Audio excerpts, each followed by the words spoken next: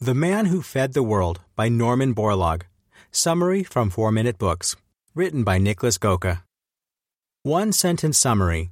The Man Who Fed the World is the biography of Dr. Norman Borlaug, Nobel Peace Prize laureate and U.S. national hero, who saved over 1 billion lives by dedicating his own to ending world hunger and leading the Green Revolution, which helped get agriculture to a point where it can feed the world.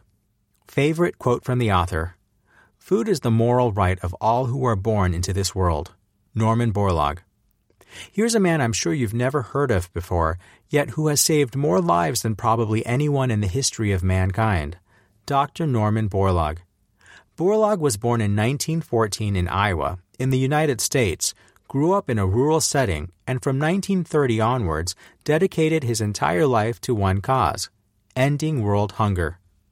Having learned what hunger feels like firsthand as his family was poor and immensely valuing hard, practical work, helping others, and education, he was perfectly suited for this mission. Between 1930 and 1970, he led what would later be called the Green Revolution, a number of research and development projects to transfer agriculture technology to developing countries in order to allow them to increase their crop yield and feed their population. In hindsight, Borlaug's been credited with saving at least 1 billion lives. That's every single person on Facebook in October 2012, and receiving the Nobel Peace Prize for his work. When I found out The Man Who Fed the World was one of Bill Gates' favorites, I had to dig deeper. I think the lessons you can draw from such a man's life go far beyond biology or charity and will help anyone succeed in their cause. Here are my top 3. 1. Ship now, perfect later. 2. Get your hands dirty. 3. Show, don't tell. Ready to learn from an Iowan farmer with the brain of a scientist and a heart of gold?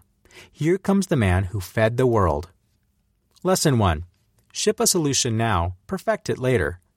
Scientists, almost by definition, love to dabble. They theorize, hypothesize, ponder, think and strategize, and try to come up with incremental improvements to existing ideas. This extensive cycling within the scientific method is important, but when it comes to solving such an immediate threat as world hunger, well, as Borlaug would say, you can't eat potential. That's why he always pushed to get new farming techniques and higher-yielding crop seeds into the hands of farmers as fast as possible, even if they weren't perfect.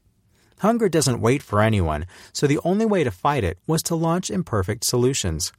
For example, in India, small-scale farmers were stuck in their traditions, making government incentives to use new seeds necessary, as well as companies offering free fertilizer at the right time. So Borlaug pushed hard for both of these things, fully aware that he'd come up with better seeds in the future. Look at your own life. How many times have you published, launched, or handed in something that you didn't think was perfect at the time and actually regretted it? Chances are, in most cases you were glad you did release it, as there was plenty of time to improve it later. When I look back at over 300 book summaries in 2016, none of which were perfect when I published them, it becomes abundantly clear to me that shipping now is always the better choice. Lesson 2. If you want to be respected and really make a difference, you have to get your hands dirty and do it yourself.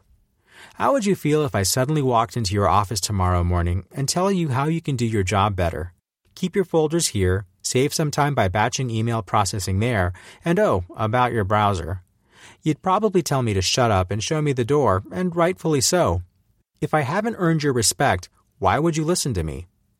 To all the farmers Borlaug worked with, he advocated that they go on a farm, work there, and get their hands dirty.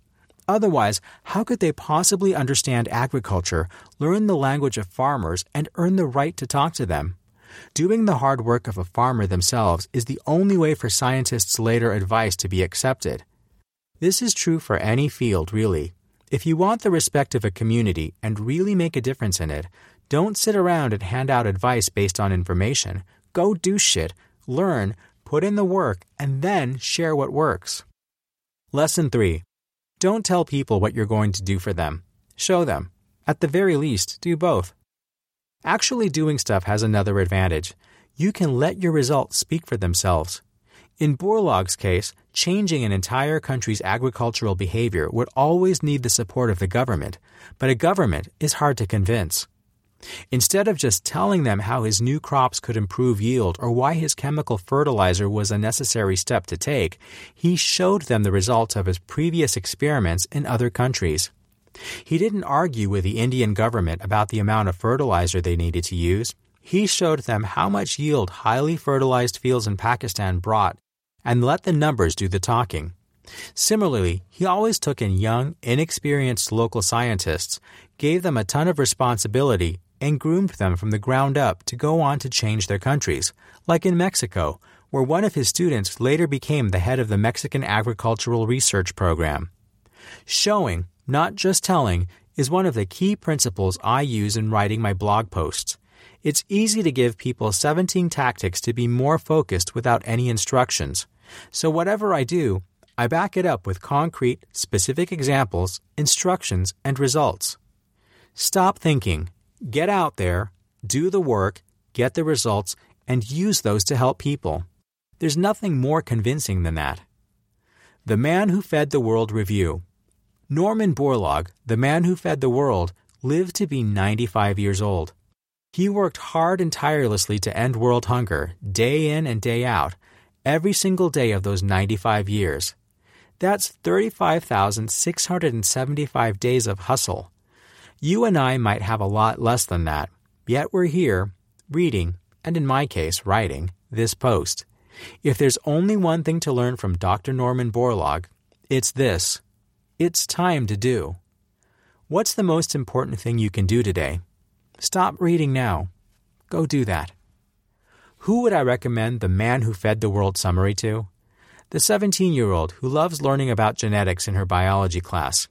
The 48-year-old farmer who struggles with bureaucracy and constantly changing governmental policies. And anyone who wants to cause a big change in the world.